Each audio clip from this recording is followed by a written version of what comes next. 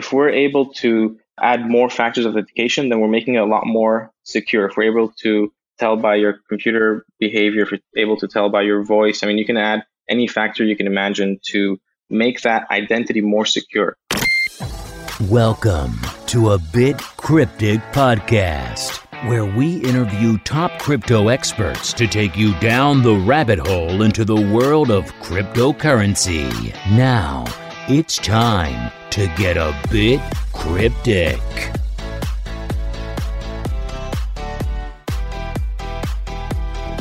Hey Cryptonauts, this is Deng, Chief Editor of Bit Cryptic. I'll be co-hosting our show today. The other co-host we have is Yudu.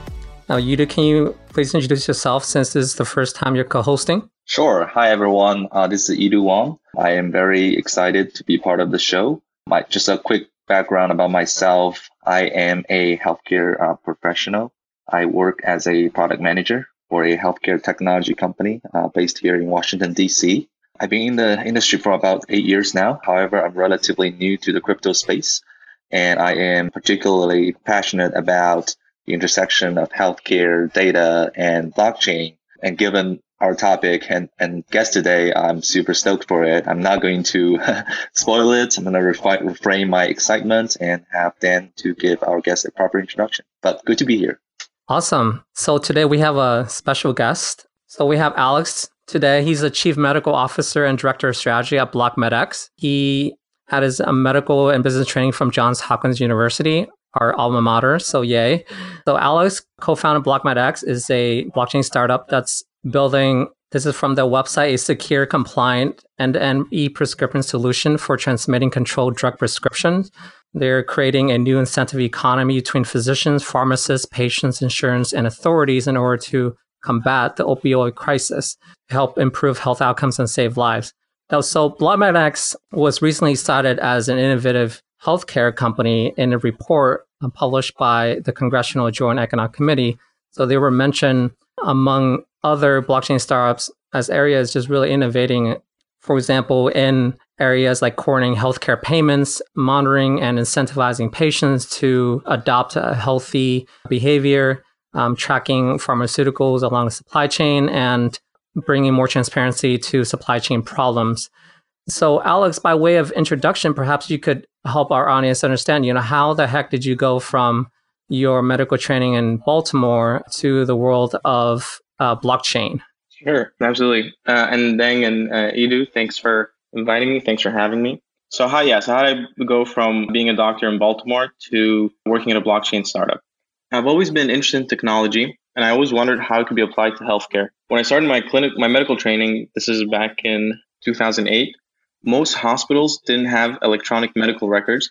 And if you wanted to see an x-ray, you actually had to go down to the radiology department to see the actual physical copy. Outside of healthcare, though, this is in 2008, technology had taken over everything we interacted with. So I decided to spend a few hours of free time to teach myself how to code in JavaScript, SQL, and Python.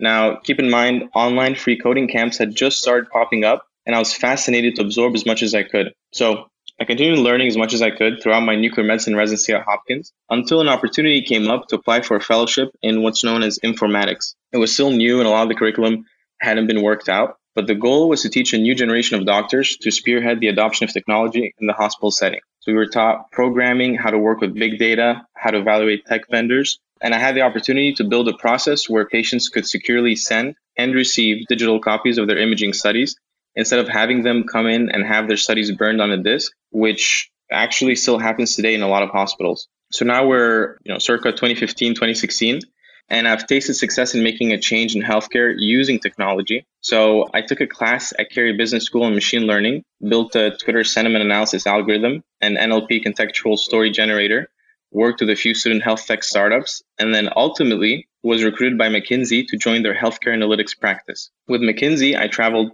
throughout the country working with data scientists at large and small health insurance companies. Traveling the country, though, as a management consultant really opened my eyes to how inefficient a lot of our processes are. Not that I wasn't already convinced of the fact working as a clinician, but to see it extend outside the hospital setting was really educational. So a year later, I was itching to start working with new technology again and started looking at how blockchain could be used in healthcare from things like revenue cycle management to health insurance. This was a year ago, and I had started investing in cryptocurrency and learning about blockchain technology. For anyone interested, there's actually a very quick intro to blockchain technology by Peter Oliver on Amazon, that I usually recommend to anyone new to blockchain. So I was looking for out-of-the-box ideas and out-of-the-box thinkers, and I came across Michael Brunner's LinkedIn profile and Angel.co profile. Michael is my co-founder, by the way, and he's a trained pharmacist. So I'm a physician, and he's a trained pharmacist. He didn't give out much information on the idea he was developing, but it was enough that I called him up, to learn a little bit more. And then we met in New York and continued talking about the opioid epidemic, about the fact that data has been available for so many years, but no one thought to run analytics on it. And this is partly because of who owned the data. We talked about blockchain, we talked about scalability issues, and we talked about what we hope to achieve. And when we realized we were both on the same page as healthcare providers, and this is sort of unique in a lot of the tech startups, but we're both healthcare providers, both healthcare provider founders, and we cared about preventing addiction, not only treating it. And we wanted to make an impact today and not tomorrow. So literally, we put a pitch deck together within a few days and set forth to start building a company that is now headquartered in Austin, Texas. So the 30-second summary, BlockMedX is a secure electronic prescribing and analytics platform to combat prescription fraud, abuse, and non-adherence. Fascinating. Thanks for the summary of how you go from Maryland all the way to where you are right now, Alex. So you mentioned a few things there. I want to kind of just touch on particularly the opioid epidemic. As you know, it's a really hot button issue right now. And you touched on a little bit about kind of where you started from. Could you talk a little bit about more, like what is your personal, whether it's personal or professional experience with this crisis, and how did that kind of, help you to go through this process and to be where you are right now? Absolutely. So let me tell you a little bit about just a few stats on the opioid crisis to give you a picture. The story itself is not great. So the rates of overdose deaths from prescription drugs has been increasing every year for more than a decade. And more than half of the 65,000 deaths in 2016 were due to drugs prescribed by doctors. So if we don't do anything to prevent this, another 500,000 Americans will die in the next decade. To give you a benchmark comparison, more people die from prescription opioids every year than from car accidents or from breast and prostate cancer combined. And then the cost is staggering. So the cost of the system is $75 billion a year, with $30 billion of that in direct healthcare costs. And we focus on the opioid crisis as our first use case because it's really the place that deserves the most social impact. Both Michael and I have professional experience managing patients with substance use disorder, but additionally, Michael and several members of our team, a few of the people we hired, have had personal experience and loss due to addiction. And so the team as a whole is very motivated. That's definitely something really fascinating. And you mentioned earlier that there's so many different players in the healthcare space, right? You have the providers, the plans, obviously pharmaceutical companies. One of the key feature of a blockchain economy is you have this kind of an incentivized economy, which is all about the network effect. In your opinion, how do you convince the healthcare professionals and institutions to accept your tokens? I know there's a MEDX token, right? And also, do you expect any frictions for them to adopt the token in order to make this work? Well, I guess to help people understand, what is the MEDX token? What is the function? What is the use of it in this economy? Why is it called an incentivized economy in the first place? Sure, absolutely. So it's long been known in healthcare that the biggest barrier to improving health and ultimately lowering healthcare costs has been patient behavior. So engaging with patients to change patient behavior is the holy grail in medicine. But up until this point, there hasn't been a good way to engage and incentivize patients without taking on administrative burden and costs. The token economy built on top of a public blockchain and the smart contracts that automate different processes make it possible for payers or healthcare providers to automate patient engagement so that patients are rewarded financially for taking preventative measures in their healthcare. So patients in turn then are encouraged to use these rewards, in this case in the form of the MEDX tokens, to pay for services such as telehealth, in-person visits, redeem pharmacy rebates, and do all that without incurring a credit card fee or paying any administrator to handle anything. And these payment-based incentives, they've been shown to work in the literature to modify behavior, but they've never been implemented in a large enough scale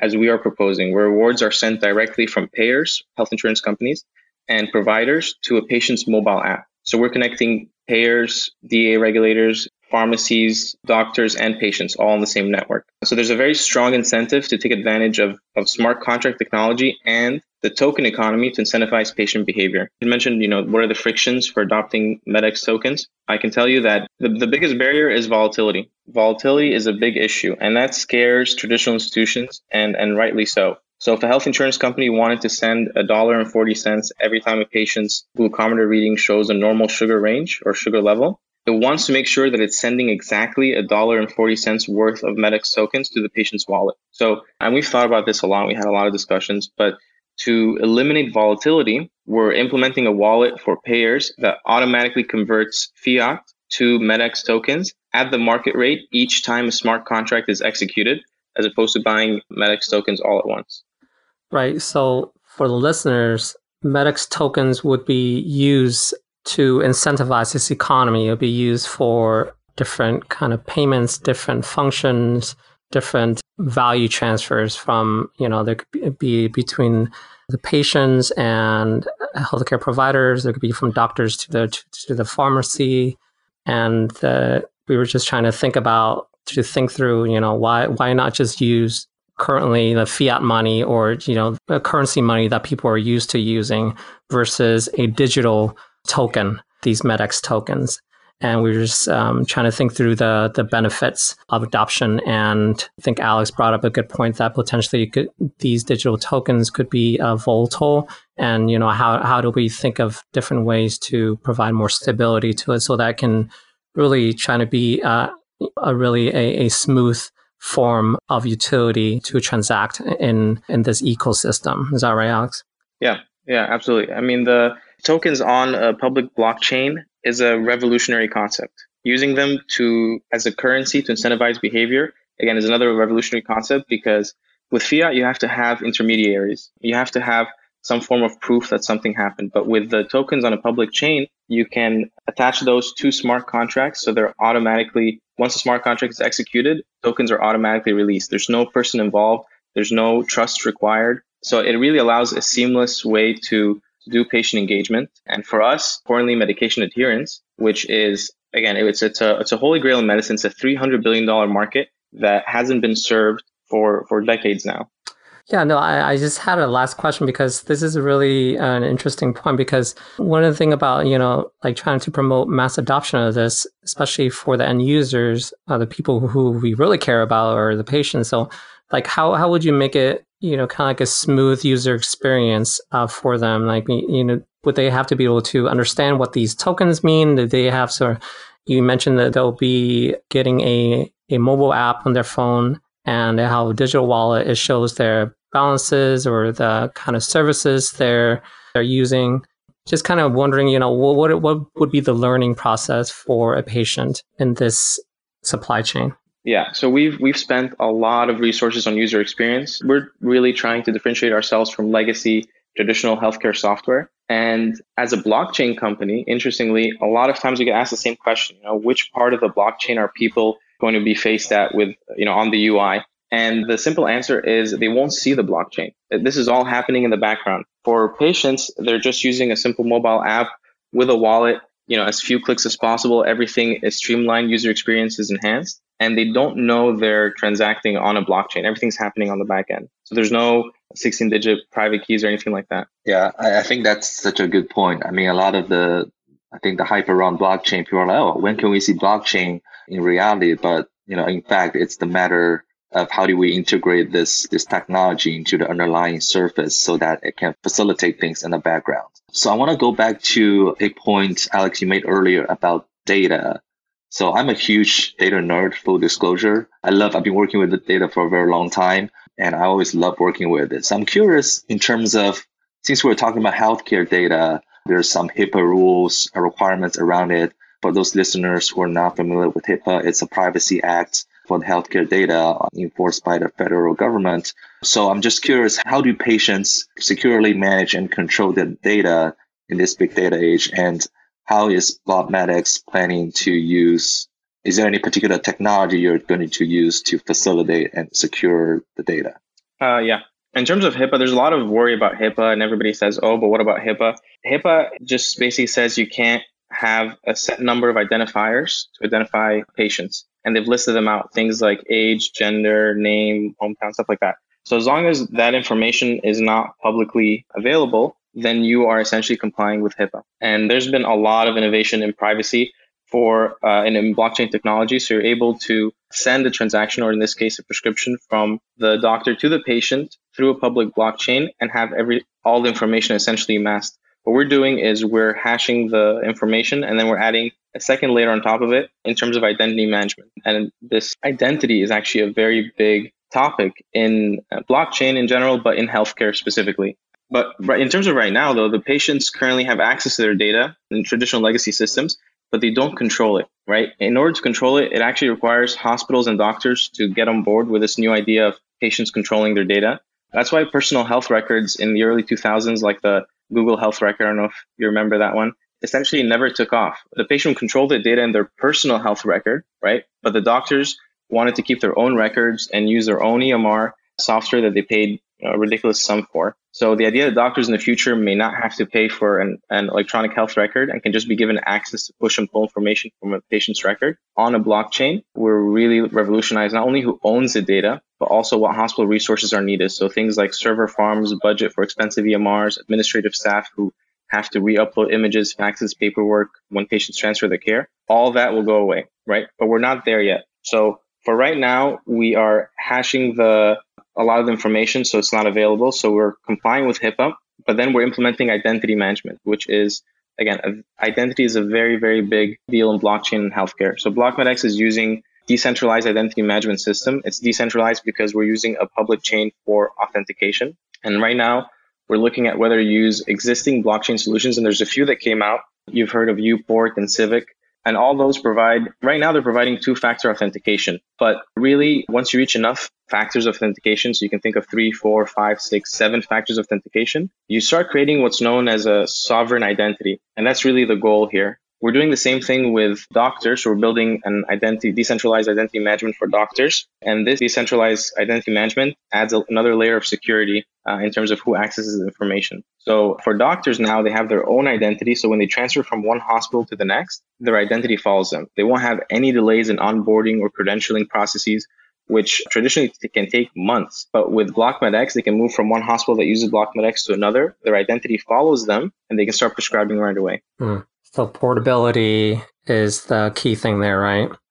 Identity management is, I remember the Congressional Joint Economic Report underscoring that as a very important issue in healthcare.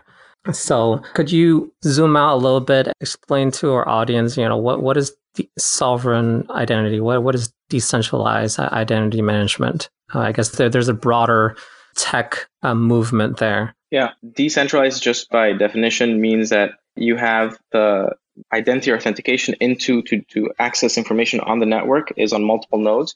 So that adds a layer of security. But then right now, when we're doing two-factor authentication to know for sure that it's you who's accessing the data, you can use a Google Authenticator or some hard token that has a set of 4 or 6 numbers that changes every few seconds. And because we know that you have that authenticator on your iPhone, or you have a hard token and you know the correct sequence of numbers, then you are who you say you are, right? But if we're able to add more factors of authentication, then we're making it a lot more secure. If we're able to tell by your computer behavior, if you're able to tell by your voice, you can add any factor you can imagine to make that identity more secure. A simple example we're part of a working group here in Austin looking at blockchain technology to help the city of Austin. And one thing that came up was, again, identity. When someone, a homeless person or someone who doesn't have all their documentation with them, wants to get some civic procedure done, usually they have to identify who they are. They have to have a birth certificate, driver's license, you name it. So these other, paper factors are what essentially tell you who this person is. And we're looking at blockchain technology with biometric identification, biometric as one factor, to be able to identify these patients without having to go through the administrative burden of making sure you issue a new driver's license, making sure you print a copy of your birth certificate, all these other proofs of your identity. And in the blockchain space, the hope is that once you're able to establish sovereign identity on one blockchain, it will be interoperable with multiple blockchains, so you can prove you are who you say you are regardless of which blockchain you're using. Right. So, I mean, there are clearly broader implications there too. The healthcare is an important consideration, but people should remember that a lot of our interactions and daily activities that are done online through the open web, we have to rely on very large centralized controls like Facebook or Google to help prove what we say that we are. Like whenever we open a new email account, or a new social media account, we have to rely on Google or Facebook to make that attestation for us to say that, yes, I meet the minimum age to open this account, or, this is my email address, or this is my phone number. But each time you open up a new account, each time you're manually inputting that data, let's say, you're creating copies of your personal information, and it's floating everywhere around the web, and you don't remember how many accounts you've opened. I surely don't remember. And so this is really one powerful way that decentralized identity management and having a sovereign identity is an alternative solution to rein in all those risks. Yeah, absolutely. Yeah, so one thing I was curious about, Alex, you mentioned earlier that BlockMedX is trying to basically connect all the different players using data. Curious, what are some of the data sources you're trying to collect? Are you looking at public data source, private, or maybe a combination of both? We're looking at both public and private. We're currently working with the Dell Medical School here in Austin, and we have several public sources from the federal government as well as at the state level. So we're talking to a lot of states to be able to integrate. They have what's known as a prescription drug monitoring database, and it holds information for all prescriptions that were dispensed in a state. Usually they have a 3-day delay or so, but all the past prescriptions up to 2 years in the past. So we're looking to integrating that information, that data, into our software application. Are you looking at any sort of federal data initiatives? I know recently there's some new data programs trying to liberalize, I think, Part D data, I believe Medicare Part D data. Right, CMS. Do you guys have a chance to look into? Yeah. Yeah, that's and we love when the government is able to, if you open source, if you will, their data and their everything they've collected. Alternatively, for private data, you could also buy subscription for all the claim data, health insurance data, that for about maybe 80 million Americans from IBM. They actually store all the claims data, and they offer it as a subscription to any large data analytics companies to be able to run analytics. But that's for a fee. So we're mixing public, private. Yeah. That's great. I think that's definitely something very exciting about the different types of data you can collect in order to fuel BlockMedX. One interesting fact. So it turns out that if you take one hospital's entire big data, that's not enough to build predictive models, accurate predictive models. It's important to be able to collect data not only from one hospital, but from multiple different large hospitals and geographic areas to be able to have strong predictive models. Definitely. All right. So I want to kind of look ahead. I know we're almost out of time. So what do you foresee as some of the biggest challenges for MEDX right now? Sure. Well, scaling and transaction costs. So we're not solely working in the US, but we're in conversations with healthcare systems in other countries as well. And we anticipate millions of transactions per year on the blockchain. So our engineers are looking to different scaling solutions in anticipation of that high volume. And there's things like sharding and other scaling solutions that were proposed, where you can batch a lot of transactions on a local node before sending them to the public blockchain. And that ends up lowering the cost. Instead of having a gas price for every single transaction, you just have a gas price for a collected set of transactions. Right. Yeah. So there are a range of layer 2 scaling solutions to Ethereum blockchain that a lot of projects are exploring, including yours, BlockMedX. So there'll be, there's things like sharding and plasma and payment channels, depending on the different use case in the industry and the problem they're trying to solve. So this is really part of your roadmap, right? Yeah, absolutely. We have a really big announcement coming up within the next 2 weeks. I can't really disclose it today, but except to say that we've partnered with one of the biggest blockchain protocols in the States. And we're doing that to take advantage of some of their privacy, like pre-built privacy and security features. So stay tuned. There you go. So you guys, we heard it first on A Bit Cryptic on this podcast. A preview of things to come. So just like with every guest that we have on our show, we're interested in, like, based on your experience, what kind of tips or advice would you give for someone trying to jump into this area? Maybe they have an idea or they want to get involved in a project, or maybe they're a graduate student researcher, Johns Hopkins University, like, what tips do you have for them? Just really, what's the best way to get a good start? The best way is to intern or do contract work for blockchain companies. The alternative is starting a blockchain company, but that turns out to be very costly with legal and initial software development. But definitely reach out to a lot of different blockchain companies to try to get involved. A lot of them are looking for writers, marketing interns, business development, even engineering interns, you name it. We have a couple of interns working for us at BlockMedX in Austin. And for them, it's a phenomenal experience because they're at the forefront of technology. They get the experience they need while they're still in school, whether it's undergraduate or graduate. And by the time they're done, they're going to have a ton of job opportunities. Right now for blockchain developers, I think it's 80-1 in terms of how many job postings there are and the supply of engineers. Yeah, there's definitely a lot of growth in this area. So get curious. Broaden your career outlook, definitely reach out to your networks. Yeah. Just like Alex said, definitely reach out to one of these companies. And the cool thing about this area and this market is just a lot of things are open source, and it's such an open community that's, people who are just willing to share their experience and their knowledge. So it kind of speaks to the spirit of the open source ecosystem. So it's really neat. Yeah, and the blockchain community is really strong, where the blockchain community in Austin meets regularly. Even though we're not building the same products, we're not in the same industry, it doesn't matter. The fact that we're a community of sort of innovators, we're all supporting each other. So once you start working for blockchain companies and you're learning about blockchain and you're sort of inserting yourself in the community, you'll see that there's a lot of support, because not everybody wants their project to work out, but we want the community as a whole to be successful. Yeah, definitely. So it's a very supporting community. So if you're in Austin, you have the Austin blockchain meetup community. And then, so we've been talking about BlockMedX now. So Alex, if people want to find out more about the project and, what your team is doing, where would they go first?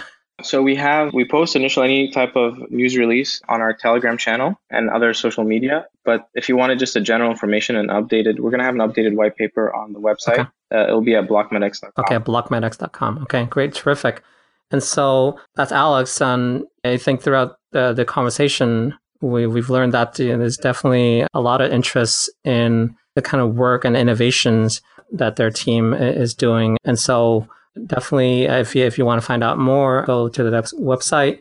And we really thank Alex and his community for doing, I think, just a great effort in attacking what seems to be like a really major ambition. And so definitely have their work cut out for them. And so thanks, Alex, again for joining us. Thank you. I appreciate you guys inviting me, and I appreciate having this little educational snippet to the broader community, because I think the more discussion we have, the more people get interested. And I'm hoping that we're just starting this entrepreneurship route, but we're paving the road for more mission-driven and social impact entrepreneurs to use blockchain technology. At least in healthcare, they can use it to make healthcare a lot more patient-centric and definitely a whole lot more efficient than it is today. Yep. Thanks, Alex. So more things to come, and especially for their major announcement due soon here. So, all right, thanks, everyone.